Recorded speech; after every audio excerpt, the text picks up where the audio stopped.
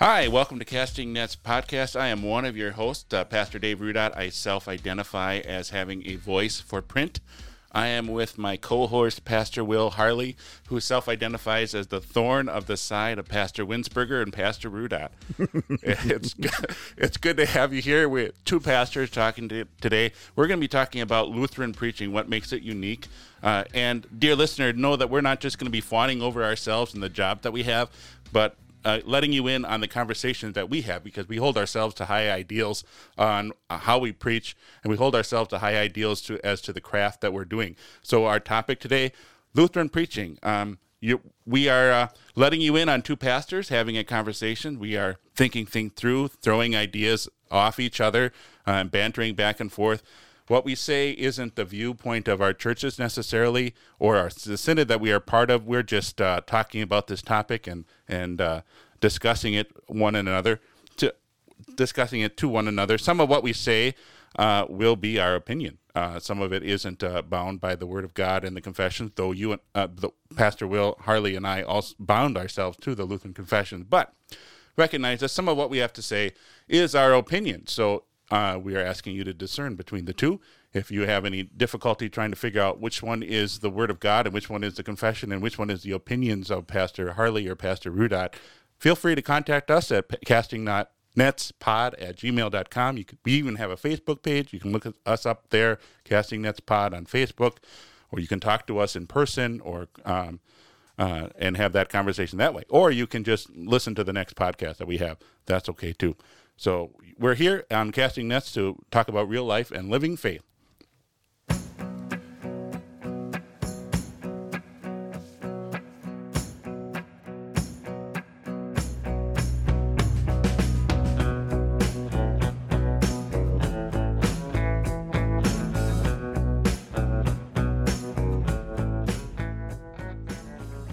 So when I was a younger preacher man, and Pastor Winsberger was younger than he is now, and for those of you who listen to the broadcast, you probably don't think he's that old, but he's very old. He was taught by Moses from the original tablets, his catechism. Anyway, and there was actually a toss-up between him and Joshua as to who would take over for Israel, but because he had no hair, people didn't respect him, and so Joshua got it. So that tells you a little bit about. I'm kidding. But he would always used to say that right before I would get up to preach, he made fun of me in my congregation one time by saying that he said, Pastor Harley, before he preaches, he goes back into the sacristy and he downs a Red Bull. So that he could come out and that he could bring the energy to his preaching. I'm not going to say I down a Red Bull. I've never been a fan of Red Bull, but I do walk around with a coffee cup. So if that gives you any idea, today we are going to talk about Lutheran preaching, and I think I like Lutheran preaching. I like the study of preaching. Preaching scares the crap out of me. I mean, it's I think something that garnishes a lot of respect and needs to garnish a lot of respect. And so I think when we talk about this today, I hope, dear listener, you're going to understand that we do respect this art of preaching. And we're going to call it an art because it is something that we grow into. It is something that we grow with. I look back at my sermon. I keep a catalog of every sermon I've ever written, and now YouTube does some of that for me as well. And I have to say that there are sermons that I have preached and sermons that I have written in the beginning of my ministry almost 11 years ago that I look at and I'm like, I would never touch that ever again. But there's also things that I'm sure you have dealt with as well, where as we look at Lutheran preachers and look at it preaching ourselves, when we approach a text we have this 3-year cycle, and we approach 3 years later the gospel lesson, and we look at it and we say, I preached on this 3 years ago, and we go back and we look at that sermon that we preached 3 years ago, and then we do the text study again, and we look at it and we say to ourselves, what was I thinking? Yeah, what did I miss? Yeah, look at all the things I missed. Because we grew throughout those 3 years in the walking with our Lord. So Lutheran preaching is not just a stagnant thing. It's not just here are the blanks, fill it in, and now you're a Lutheran preacher. I would agree, because we don't come out of the seminary. Maybe we sound like cookie cutter pastors when we come out, because we had all the sermons. Maybe if you're in a congregation where you hear seminary students come and preach this, it's pretty much always the same, where we develop and grow as we go in our ministry, as we preach sermons, as we walk among God's people and minister to them in a very personal way. Our sermons begin to change. It grows with the interactions with people. It grows with our own personal life. It grows with our own maturity as a Christian. I know, I was thinking back as you mentioned the earlier sermons. I have a lot more interpretation going into the pulpit now than when I first came out of the seminary. When I first came out of the seminary, it was more of a, hey, I get to do this. This is awesome. This is what I've been thinking about for myself for so long. This is what I get to do. Look at all of the things I can accomplish or influence by preaching. And as I get older, it's more of, I'm preaching God's word here. I better get it right. Well, and I remember with my the pastor who taught me during our vicarage, and he'd say to me, well, actually, it was oddly enough, it was Pastor Mall, John Mall, and you're a relation to him, stepbrother. Yep. And he said to me, he says, if you ever lose the fear of going into the pulpit, he says, you need to stop preaching, and I took that very seriously. That there is a sense of awe and fear that comes with stepping into that role of being preacher and leading God's people, and I think where it comes from, and where good Lutheran preaching will eventually come from, and why it changes and grows, is because it comes from a growth in the creative word. When we come out of the seminary, I mean, we might think we know everything, but we don't know everything. And good pastors have libraries, and they read a lot. And you'll sometimes, dear listener, you might come by and you're like, well, I wonder if pastor's in his office. And then you come by and you almost are disappointed because he's there, and his desk is full of books, and he's sitting there reading, and you're thinking to yourself, what do we pay him for? Shouldn't he be out doing this visit or that visit, or shouldn't he be doing this thing for the church or that thing for the school? And the reality is, the best thing that your pastor can do for his people that he serves is read God's word, study commentaries on God's word, be involved in growing as a person spiritually because of the creative word that is given to us. I'm going to read there's a book that I have. It's been in my library, and I've read it a couple of times, and I'm probably going to read it again because it's so good. But it's a book called A Lutheran Primer for Preaching, and it is by Edward Grimmenstein, and it's just a theological approach and practical approach to writing a sermon. And I bought this a while ago because I like sermon preaching and prepping, and I always am trying to add new things. But this is something that he said that I think is kind of needful to frame our conversation today. And he says, very first chapter, he says, God chose to speak. That was God's choice, not ours.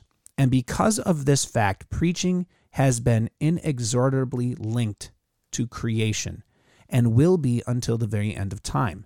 Second, not only does God speak, but he speaks a creating word. Speaking does nothing unless it is creating. Otherwise, speaking can be abusive, damning, or judging. God's word is different, though. His speaking is the building up of realities and states of existence that simply did not exist before that speaking. That is an awesome quote, because we're thinking of what is a pastor doing when he is preaching? He is building up God's people. As Paul talks about that in all of our speech should be building up. In Ephesians 4, verse 32, building people up. But how much of our speech that we have around us is tearing people down? How much is my own sinful nature and what that produces? How much does that tear people down? So when you are going to hear your pastor preach, you're going there to hear him build you up, use God's creative word to speak. And that leads me to an interesting question, Will, is why do we have sermons in the first place? Why don't we just read God's word? Why don't we have the 3 lessons and then just sit down and be done? Why do we have a pastor preaching on that word? Well, I think to maybe answer that question, we'd have to maybe do a more in-depth study on what a sermon is, and specifically maybe what a Lutheran sermon is.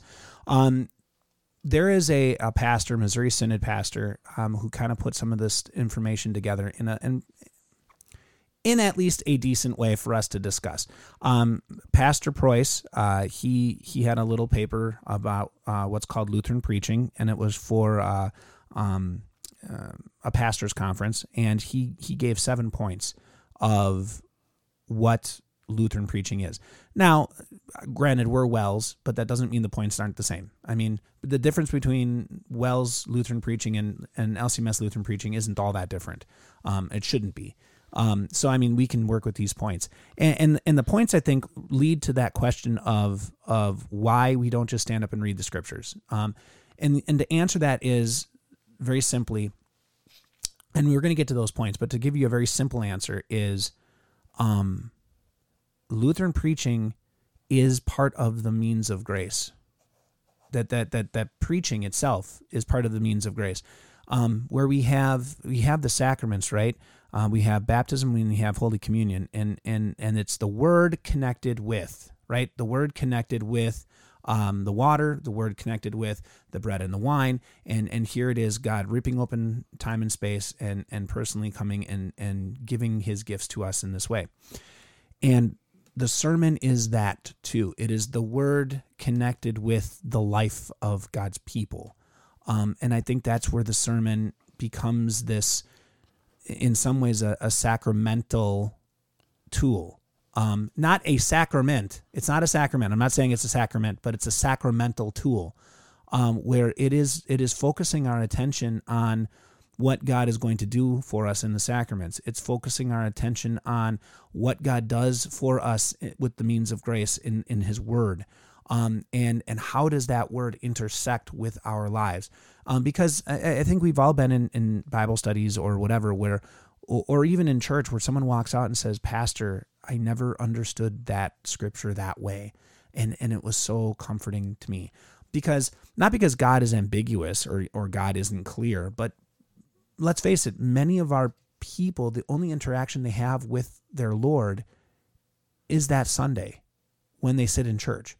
And they don't have they haven't been gathering every single day, living and breathing and ingesting this wonderful word of God that they can read it and say, wait a second, this connects to this in the scripture, and this connects to that in the scripture, and this is what God is saying, and this is what's going on in the life of the people of Israel, or this is what's going on in the life of the prophets or the life of the disciples, and how it intersects with my own life, because I'm that way too. And so the Lutheran preacher takes all of those things and he wraps them up and he toils with it for a week, and he goes so in depth and falls down that rabbit hole and chases this trail and chases that trail, and then a piece of him is cut off here and a piece of him is cut off there as he says, I can't share this with my people right now because they're not ready, and this is way too much for them to swallow. And then by the time he's done and he presents an 18 to 20 minute sermon, he anywhere between 3/4 to a good half of him has died throughout the week because he's like, there's so much more to this. I wish I could tell you. And I'm going to have to wait 3 years to tell you it again. You know what really grinds my gears is not what you just said, but what really grinds my gears is pastors who say, well, I don't talk about that in the sermon. I'll talk about that in Bible class, as if Bible class is the only time where there's teaching that's going on in the congregation. But the sermon has always been designed, I shouldn't say designed, but always used as a teaching tool. This is how it even talked about it in the Confessions, where in Article 5 of the Apology of the Augsburg Confession, where it talks about the teaching the gospel is what the ministry, the preaching ministry is. So for us as pastors, the sermon is also meant to teach. And so I think for myself, when I think about my people, I say, yeah, I want them in Bible class, but I am not going to shy away from teaching them in a sermon or using sermons to teach. Well, and I think there's another, and I want to get back to those 7 points here, but there's leading into what you were saying just a little bit of the difference between good preaching and kind of what we see out there. And to answer your question further is, there's an article. It's called Lutheran Preaching by Reverend Dr. Mike Burkholz, and he says this, and I think this points to the malady that we're talking about. In most churches today, the title malady meaning. What's that? Malady meaning? The malady meaning the problem. Okay. The problem that I think that we're dealing with. And sorry, I'm using technical terms. Because we're talking about the art of preaching, so yeah, we're going to throw out some terms that listeners are like, what are they talking about? They've entered another plane of existence that we have no idea.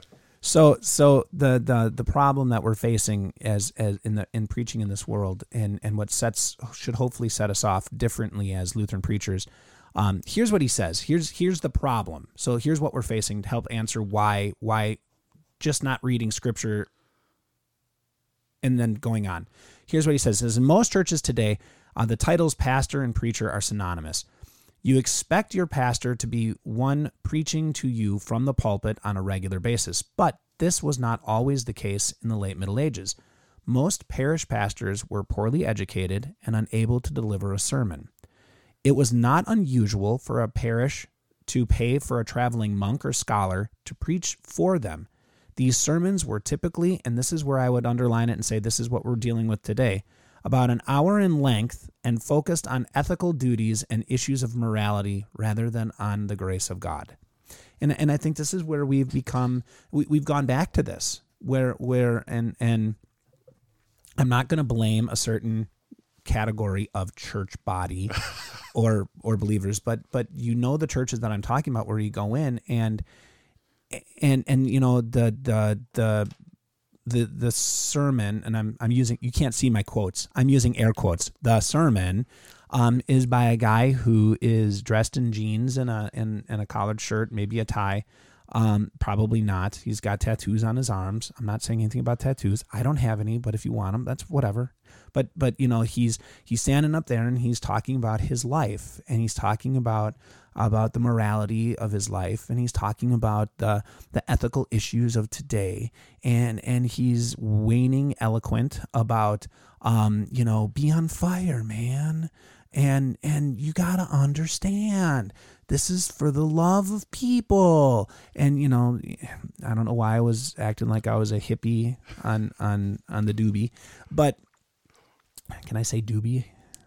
Anyway, let us know at castingnetspod@gmail.com. But you know, this is the thing that you see is and then they say, well, this is biblical preaching because they threw in some verses, or they threw in well, and Paul said, and they took it out of context. You know, they hunt and peck around the scriptures to find the verses that they want, and then they throw them in there as like the little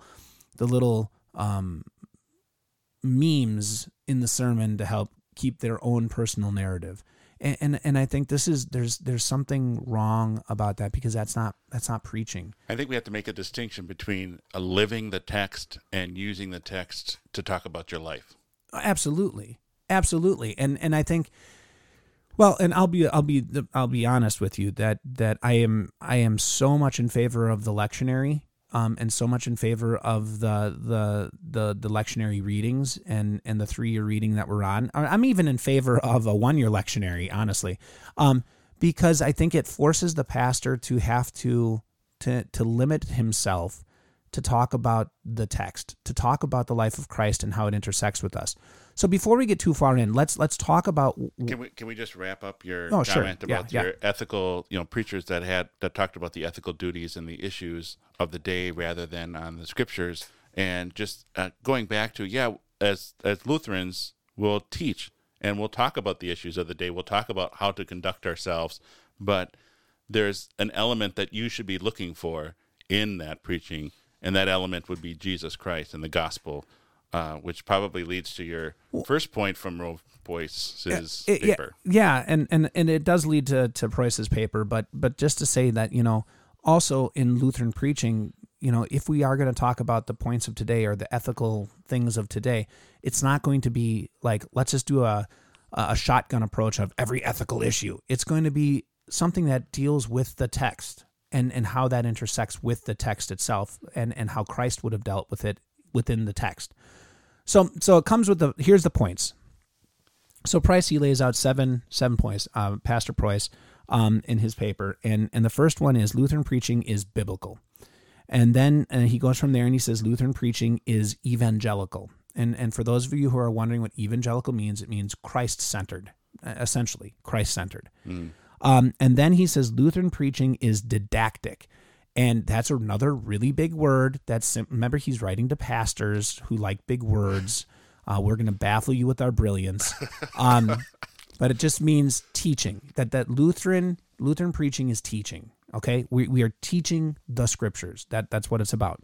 The fourth is Lutheran preaching is clear, and I mean this is very, very important.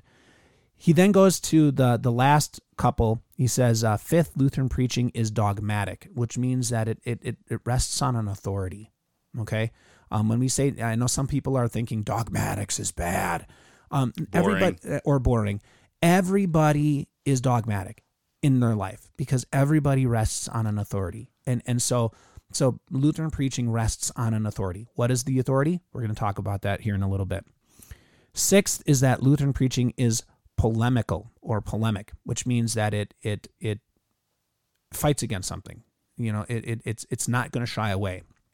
And we're going to talk about that. And then finally, which many people may know already is, and you've been waiting for it, is that Lutheran preaching is properly distinguishing between law and gospel, that it divides law and gospel appropriately. And we're going to talk about what that means too. So just to start off the conversation and kind of walk our way through some of these points and highlight good Lutheran preaching within them. So I'll let you take the first one because I know you like to talk about the Bible. And so Lutheran preaching is biblical. Well, I didn't read the paper but I like the idea of the Lutheran preaching. I didn't let him read the paper because I found it last night and then I chose not to send it to him. Right. That's all right, because he's just being a thorn in my side, ladies and gentlemen. So biblical preaching is biblical. Biblical preaching is biblical. Lutheran preaching is biblical. We're actually going to preach the Bible. Maybe perhaps he was thinking about Lutheran preaching has a history in the Bible.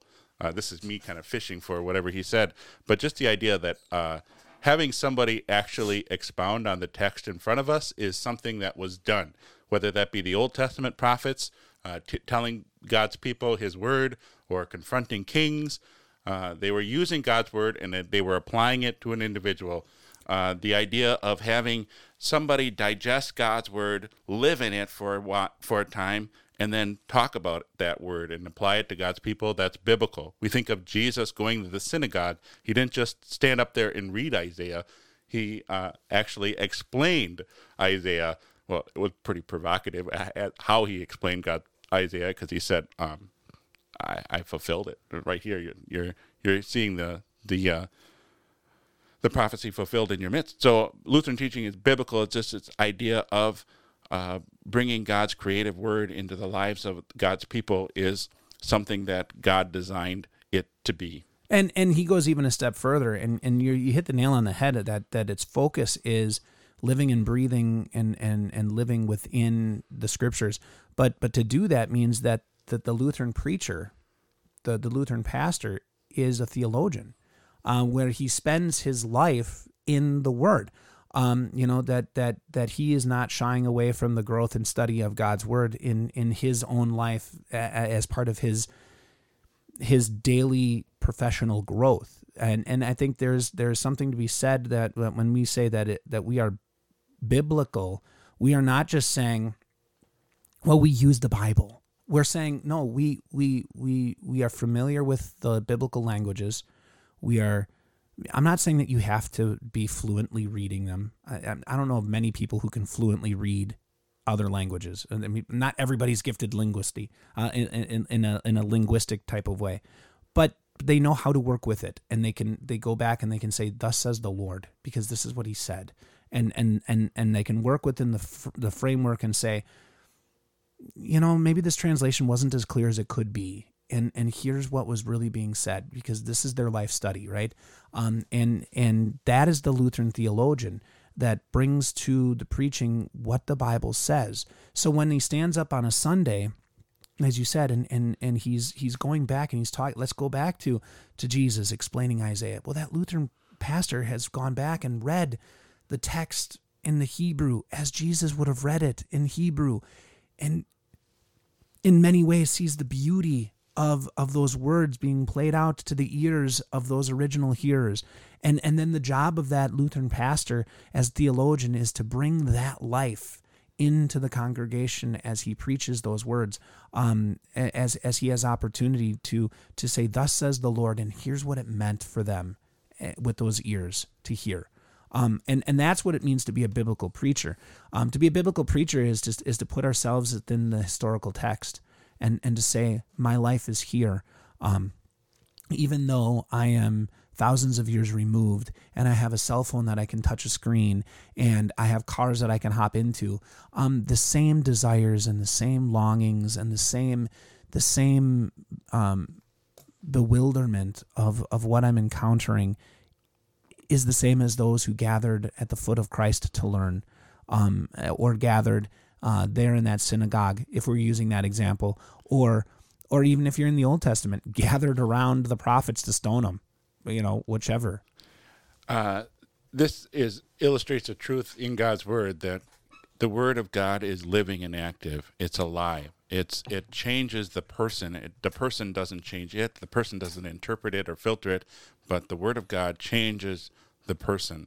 And so not only are you sitting in the pew, I assume, listening to a sermon, are you being changed through that word, but the preacher who is actually preaching also is being changed through that word. And so interestingly enough, this is really one of the topics that helped me to actually sit at another pastor's feet and listen to him in a circuit meeting or a conference, because usually when I was younger, I'll admit that usually I was listening to them and saying, I could have done that better, or I wouldn't have done that. We're nitpicking and we're playing shop, and we're taking it to our little workshop in our little study, and we're taking it apart and putting it back together the way that we would do it.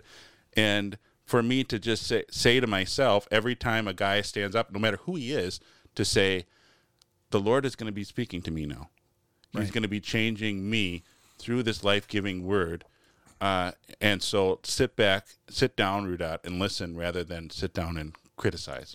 Yeah, and I think sometimes we forget that when, we're not saying that a pastor who stands up in front of the congregation and he's preaching that he is Christ, but he's speaking in the presence of Christ, that the voice that he's speaking with, the people should hear Christ speaking to them. He has a different voice. His is lower, his is higher, but the main speaker is Jesus. And that is, I think that is the thing that we all have to remember as pastors too. Is that it's not the individual person that I might not agree with, or the individual pastor that I would rather not have a beer with at the end of the meeting, but it's the Lord who is speaking through him and using his words to build me up and to edify me. And how the Lord is creative. Like, there are different ways and different men that preach God's word have different personalities, different styles of preaching. We think of Matthew, Mark, Luke, and John. They don't all write the same. When Peter preaches a sermon, it sounds a lot different than Jesus preaching a sermon. They have different personalities. And so how the Lord is creative in using our personalities and using who we are and our gifts for the betterment of God's people, to build them up. So if you're saying, well, my pastor doesn't preach like this other pastor, that other pastor is so much better than the one I have now, and so I don't really want to pay attention to him, take a step back and say, the Lord is speaking to you through his called servant, and he is using him to bring you God's word, to build you up.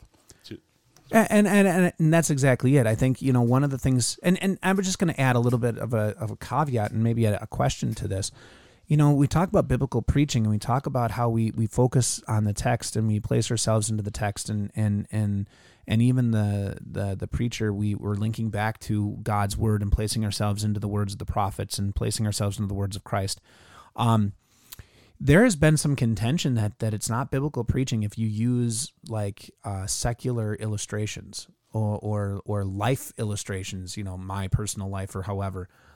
What is your take on that? Can you still be a biblical preacher if you're using illustrations outside of the biblical framework? I think I mentioned that earlier in the podcast, talking about how the text changes the person, or that we're preaching it.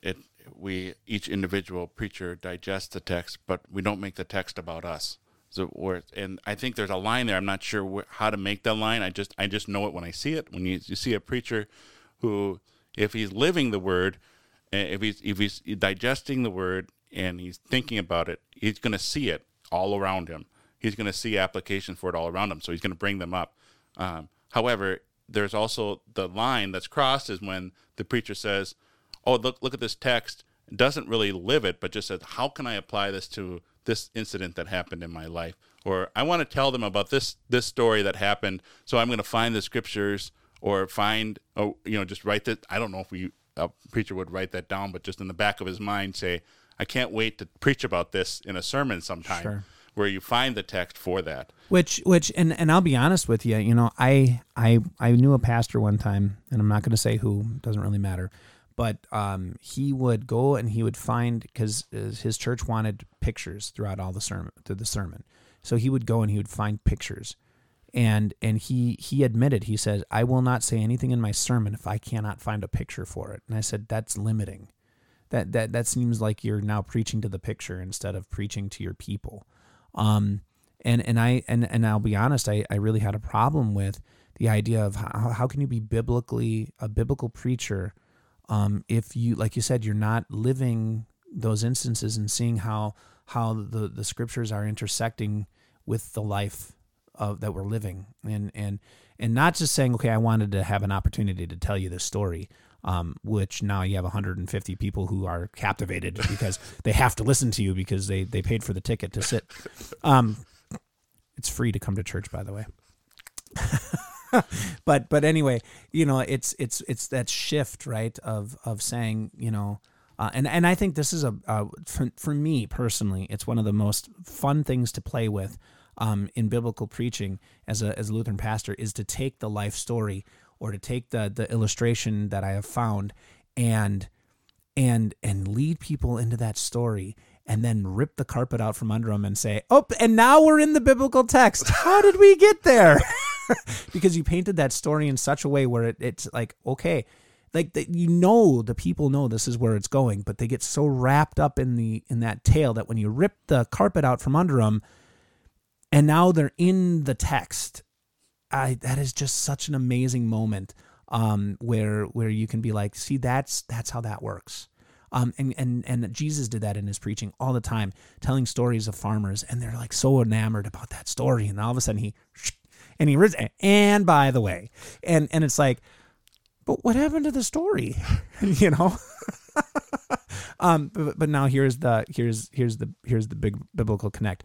Okay, so leading from there, we have that biblical connect. We have the connecting to Lutheran preaching.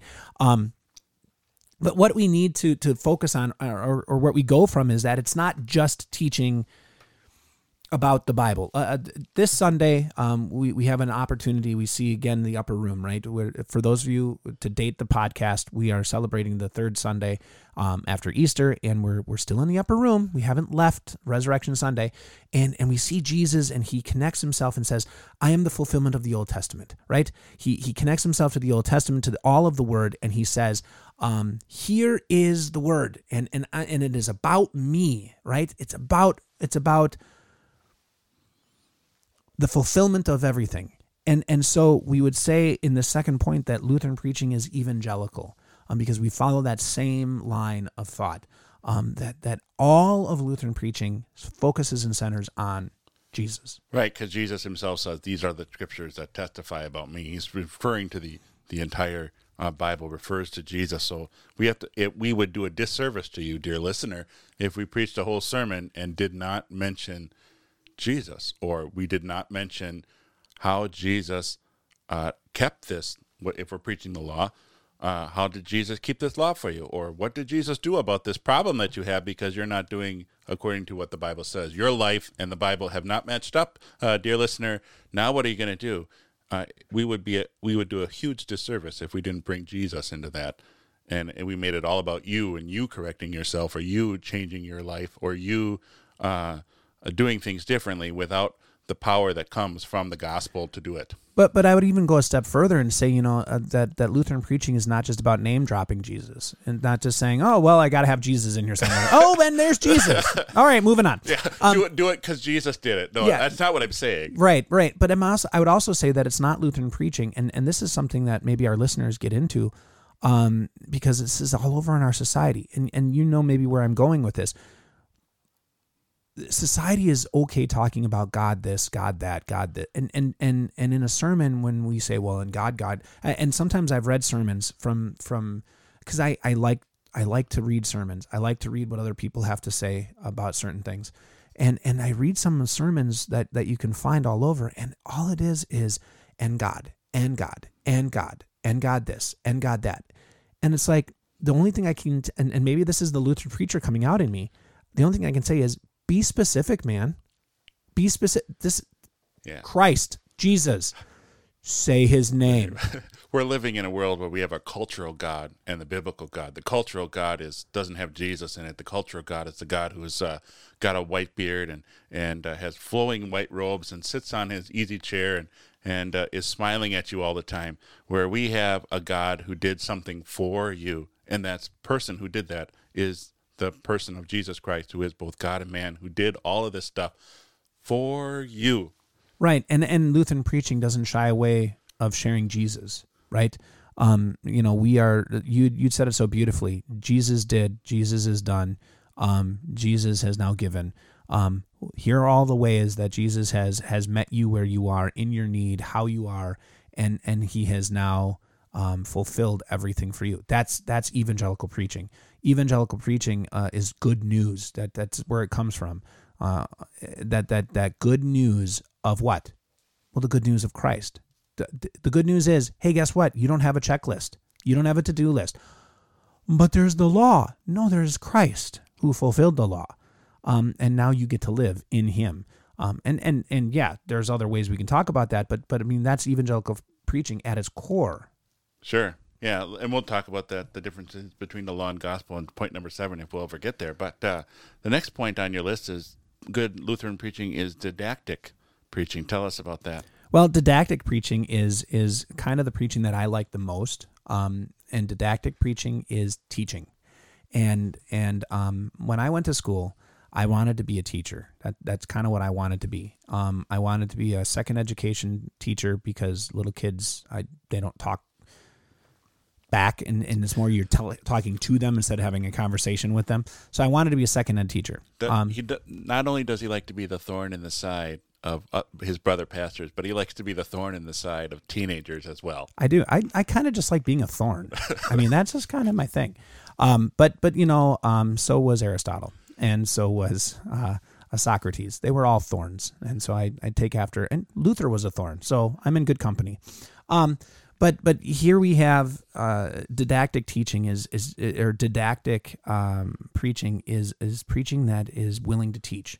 So it's not just looking at a text and making a statement.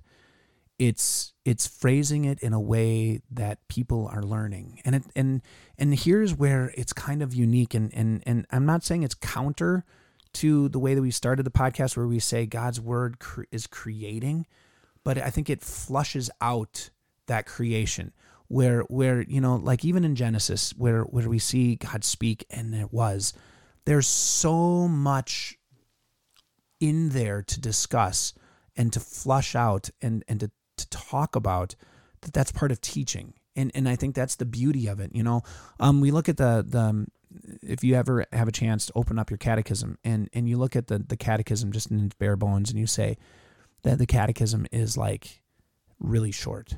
I mean, the small catechism is really, really short. And you have the commandments, and here's what they mean. You have the Apostles' Creed, here's what it means. But when you start taking it apart and you teach it, you're making the connections of, okay, here's from the scriptures where this was, and here's the application, and here's, and to be in a sermon and to be able to say, let's say like in this week's text, they thought Jesus was a ghost. What does this mean? What does it mean that they thought it? Why would they? What kind of stupid person would do that? Well, the fact of the matter is they're not that stupid, because we do it all the time. Poltergeist shows all over the place. Number one selling movies in the nation are horror films with ghosts and stuff.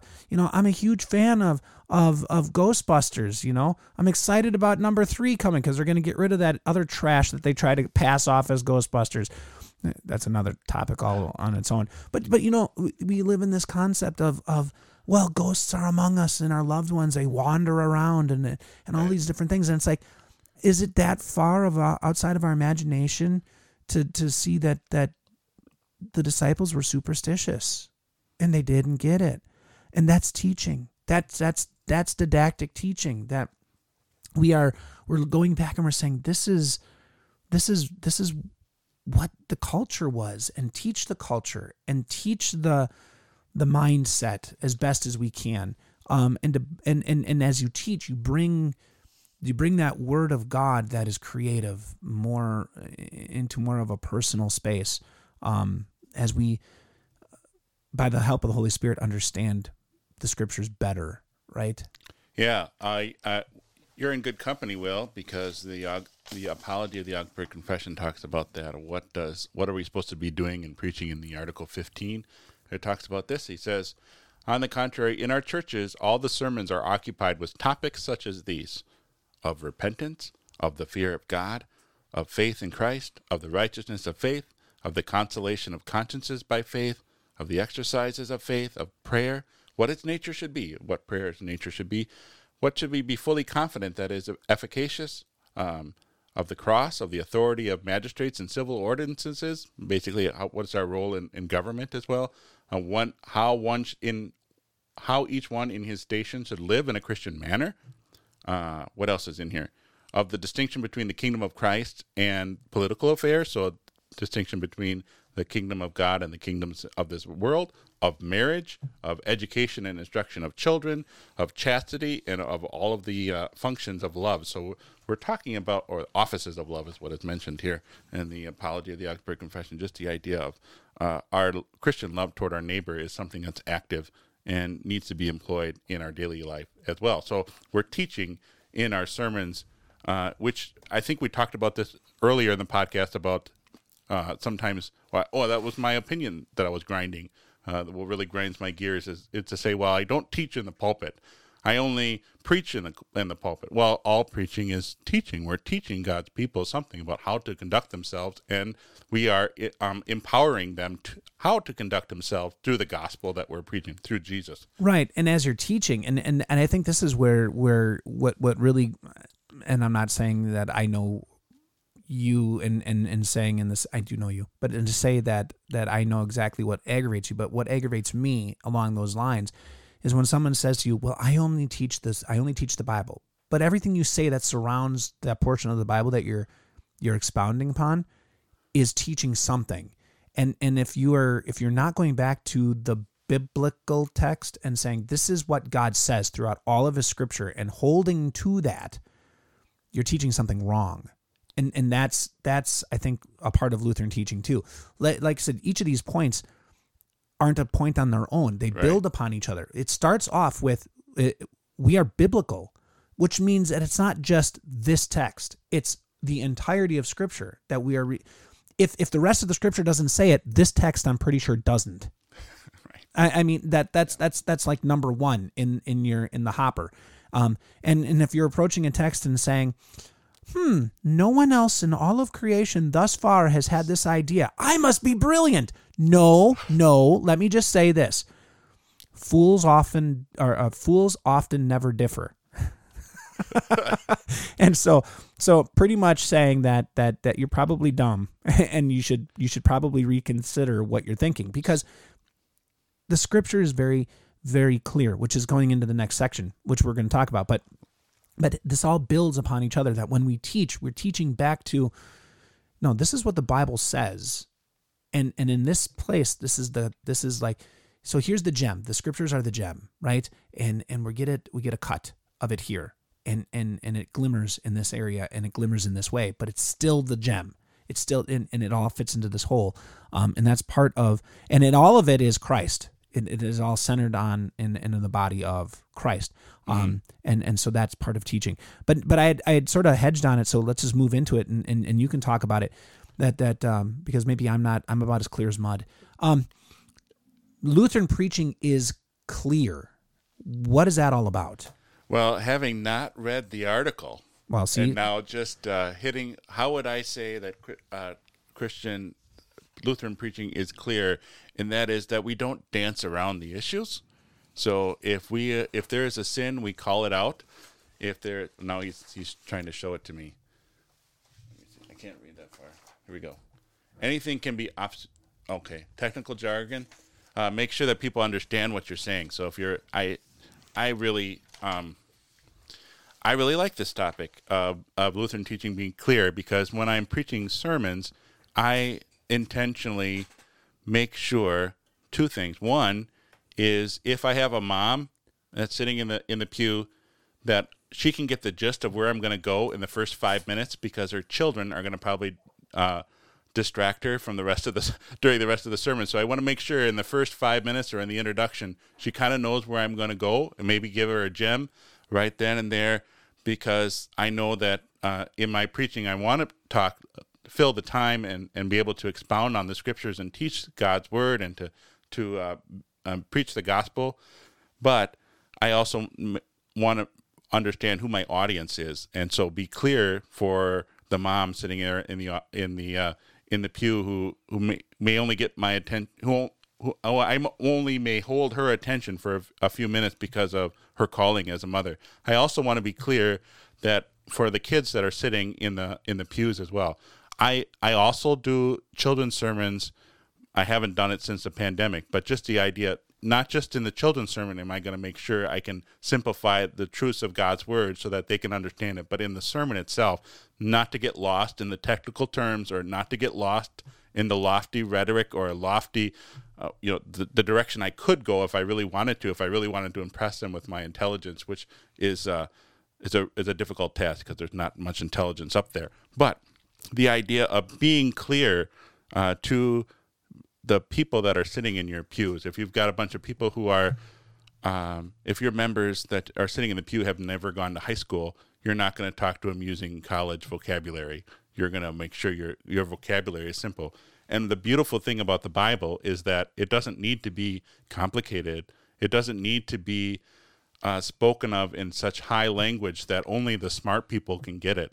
That's the beautiful thing about the Bible, is that it is very simple in what it is proclaiming to us. Yeah, and you know what? I like where you're going with that, in the sense that some people feel that the only way they gain and garner respect is if they use really big words and they speak above them, and it's a power play. And you say you do children's sermons. I do children's sermons every week. That's my preaching. I think like a child. And so, I laugh at myself, and that's fine. But if we can make our sermons so accessible by the children, then they're accessible by the adults. I can talk, and you and I have had conversations. I think I can talk on par with any pastor, predominantly. I think I can follow and track and things like that. But you know me well enough to know that most often I don't talk that way. I'm very much a farmer at heart and almost talk like one, maybe bordering on a sailor at times. But I think that's what this is about, is that the best pastors I've ever seen in my life, and I count you among them, by the way. So don't undersell yourself, Dave. But some of the best pastors that I've met in my life were pastors who understood. It wasn't the problem that they didn't understand the technical terms, and they didn't understand the deep innuendos, and that they couldn't wane eloquent, and that they couldn't baffle people with brilliance. But it was the fact that they took those terms and they used them. They weren't afraid to use them, but they took those terms and they said, I understand they're big, and this is what they mean. And they boiled it down in this very simple terms. Even something as four-lettery as grace, and that's a technical term. It really is. Mm-hmm. Grace. And what does grace mean? And to be able to say it in a sermon and say that is that love that is something that you don't garnish and you don't deserve and you don't work for. It is given freely. Brings it down into a simple way. I let slip in the podcast the idea of a malady, and you stopped me and said, what is malady? It's a problem, right? But I mean, we could even say, what's the tertium? They can sound all smart, and people are like, what is Pastor talking about? It's the gospel, people. Yeah, what's the take home? That's the tertium. What's the take home? What are we gonna say here?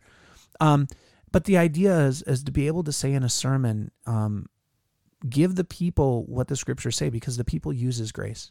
It uses that word, and to give the people in the sermon repentance. What does that mean? Well, we say the word repent, but what it is, it's to turn 180 degrees, but it's something you can't do. It's be repented, right? As the Spirit turns you, and to face the cross.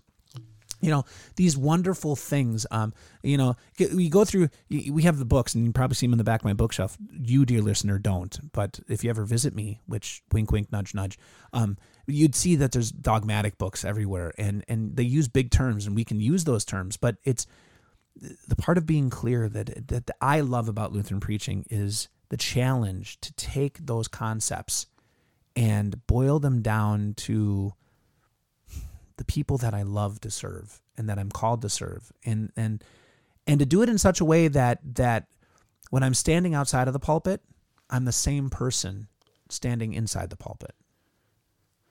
I think we also have to understand that there are people in our pews that are college educated, so there are the concepts that we're talking about are the ones that are going to take some deep thinking, and so it would also require our college educated folks to think it through, and sometimes also to realize that the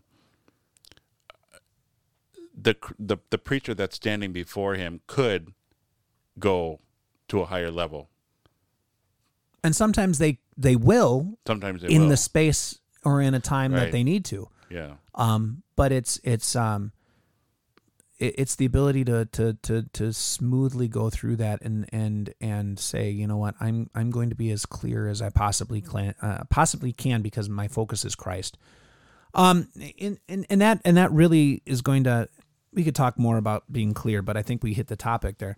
The next two, I think, don't need a ton of comment because I really in the last couple of minutes that we have about 7 to 10 minutes here. I want to get to the seventh topic, which is distinguishing law and gospel. But we have for number 5 and number 6, we have that Lutheran preaching is dogmatic and Lutheran preaching is polemical or polemic. And all I want to say is about dogmatic, and you can add to this if you'd like, but I want to keep the conversation kind of short on that. The idea of being dogmatic is simply, what is the authority? What is the authority? And Lutheran preaching finds its authority in Scripture alone. It finds its authority in what is the standard by which we live and guide our lives, which is God's Word. And then also the standard that comes from that, right? The explanation of that standard, which is found within the confessions, and linking ourselves to those confessions and to the Word of God itself and saying, this is the authority that we are holding ourselves accountable to. And so when we stand up and preach, if someone says, I don't agree, and they go to the Scriptures and they say, here, and it proves us wrong, we stand corrected. Or they go to the confessions and they say, you're not preaching what the confessions say. We're held accountable because the confessions are appropriate understandings of the scriptures in which they draw from. That's what we mean by dogmatic. I would say that to the person who says, why do we preach in this sermon? If I'm only limited, because you're limiting me, because this is actually a big topic I wanted to talk about. Fine, talk about it. The idea of authority in our society it's happening all the time. We are being preached at all the time. We are being influenced and things are being proclaimed to us, whether that be you're watching a political pundit, they're proclaiming to us that the other side is doing A, B, and C, and this is wrong, morally wrong, what they're doing to our country. We're being preached at that moment, dear listener. Or if we are turning on the television and watching a movie and there is a moral story in that movie, we are being preached at, dear listener.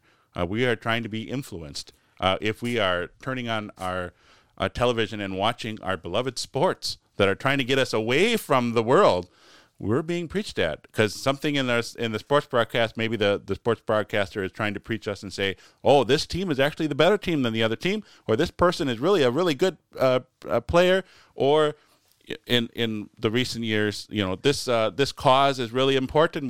They're all wearing pink shoes this month because of this. Be aware of breast cancer awareness. So we're being preached at all the time. So Lutheran preaching is not the only preaching that's going on in your life. You're getting preached at all the time, but Lutheran preaching is unique because we have the work of the Holy Spirit using it to build you up. Yeah, and there's an authority behind it, and I think in just following off of what you said is, when we hear the preaching of everybody else in the world, they're all basing it off an authority too. They're saying, and here's the facts that back up what I'm saying, whatever it is. That's dogmatic. That's in it. I mean, it's a different term, and I know you're not used to the term, but that's essentially what it is. They're being dogmatic about it. A and B will lead to C, right? X and Y will always lead to a point. Why is that? Because that's dogmatic preaching. Dogmatic preaching goes back to an authority and says, here's the authority in which I have to say what I'm going to say, and we're not God. We're not Jesus who can stand up and say, well, by what authority do you do this? I'm God.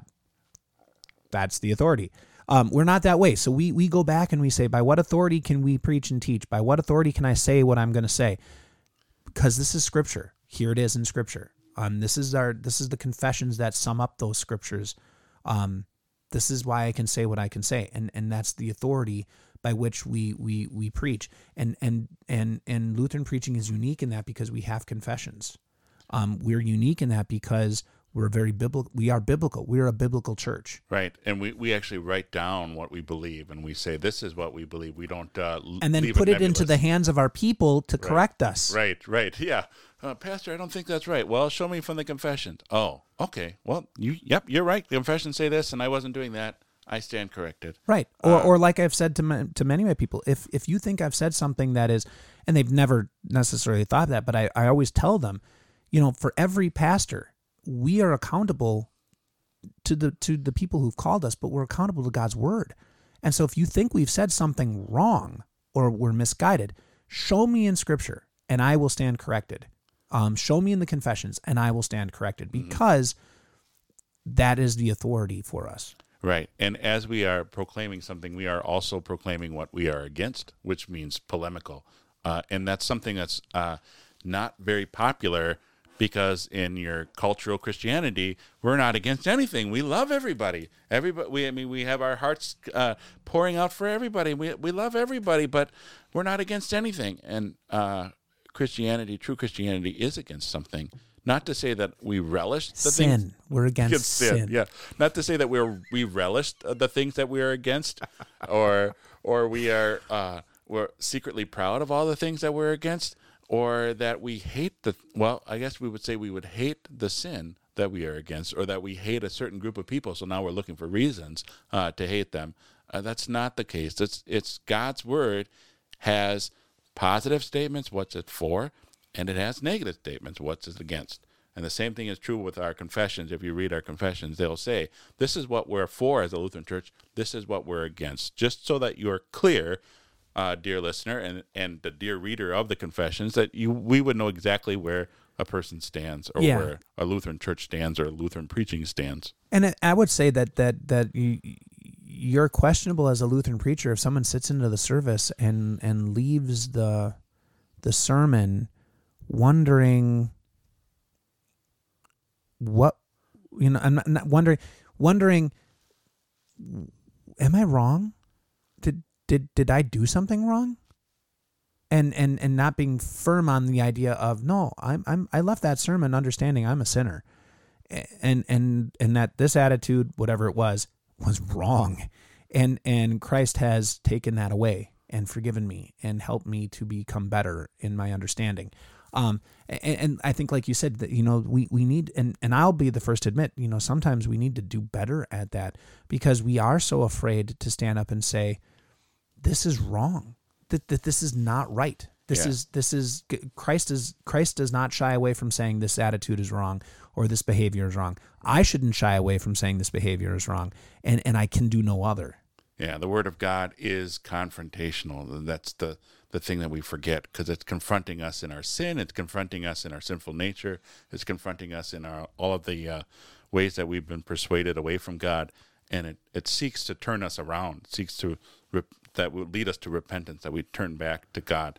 And so if Lutheran preaching isn't polemical and that it is against something or isn't confrontational, then it's not really Lutheran preaching at all. Right. And I think that leads us into what I would consider to be a very pinnacle of Lutheran preaching, which is the last idea of the points that he makes on this paper, in that Lutheran preaching properly distinguishes between law and gospel, which I think deals with that idea of it's polemical, right? That they kind of all blend together. Yeah. But that Lutheran preaching properly distinguishes between law and gospel. There is a writer, C.W. Walther. There we go. And he wrote a book called The Proper Distinction of Law and Gospel, a bunch of table talks. And it is on the, you should probably read this every year bookshelf of every pastor, because it's good and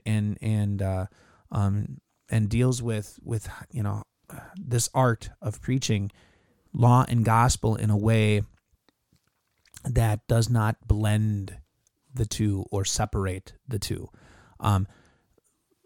Walk us through, possibly, or maybe start the conversation on walking us through, what does that mean to properly distinguish between law and gospel? Again, like you were saying before, this is going to have touching on all the topics that we talked about before, and that is the text that I am preaching, what is the specific law that's in this text? What exactly, which sin is being identified with? I think for myself as a preacher, as I'm looking at a text, I'm going to make sure I go through. Maybe the commandments to me are a good guide to say, okay, which commandment is being broken here, and to help me actually preach the law, because otherwise I'll slip into, and I know I do this more often than I want to admit, is just say, well, we have a sinful nature and we can't do it, right? Let's get the law very specific so that the person who is listening knows, if I did the thing the pastor is talking about, I'm going to hell. Not to say that the pastor needs to do that in a very firm voice, or that he has to shout at his members, the fire and brimstone sermon. But if you're very clear, which we mentioned before, if you're very clear on what the scripture says, and you're very clear on the law, then the person should come away and say, if what the pastor is saying is right, I'm going to hell because I've done that. But then the gospel also has to be specific. So it's not just a Jesus died for you, but apply that salve to that wound that you just created as a pastor, and be very specific about how Jesus took care of that sin, and how through what Jesus has done, does that enable a person to do what is right from here on out, so that the specific gospel, as far as a motivation to do the right thing. So the gospel needs to be very specific in the law and in the gospel.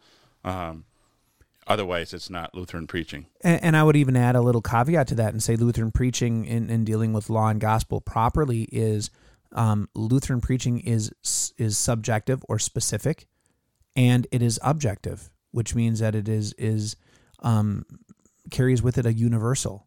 We deal with the law in a universal way. This is God's proclamation of what is wrong. But then it deals in a subjective way, in a very personal way. This is God speaking to you, and you are wrong. And then we do the same with the gospel in a subjective way, or in an objective way. Christ died for all sins, right? That's Lutheran preaching. Christ died for everyone, but he specifically died for you. And by faith through the Holy Spirit, He's given this to you. So Lutheran preaching is properly distinguishing law and gospel. But within the properly distinguishing of law and gospel, it's very personal and objective and universal. That there's these both comments, right? And that's part of the doctrine of the church, that there is subjective justification, that personally God has declared me not guilty. See, I'm explaining. And then there's objective justification, which is objectively, universally, God has said, the world, I have given my son for the world, right? For all people. But not all people receive it, because not all people have the law worked on them and have been brought to repentance. And that's part of Lutheran preaching is separating this out. And I think Walther would say, a properly applied law heats up the metal, right? So it's burning hot, it's red hot. And then the gospel is that pool of water, and you hear it hiss and it goes as it solidifies that new creation into what it should be. I got into blacksmithing because of Walther, by the way.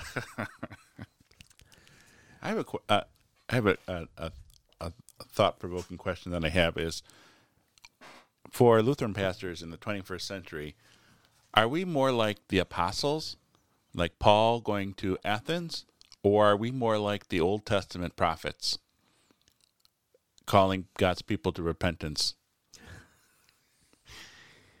I would like to say, okay, a personal opinion, I would like to say we're more like Paul.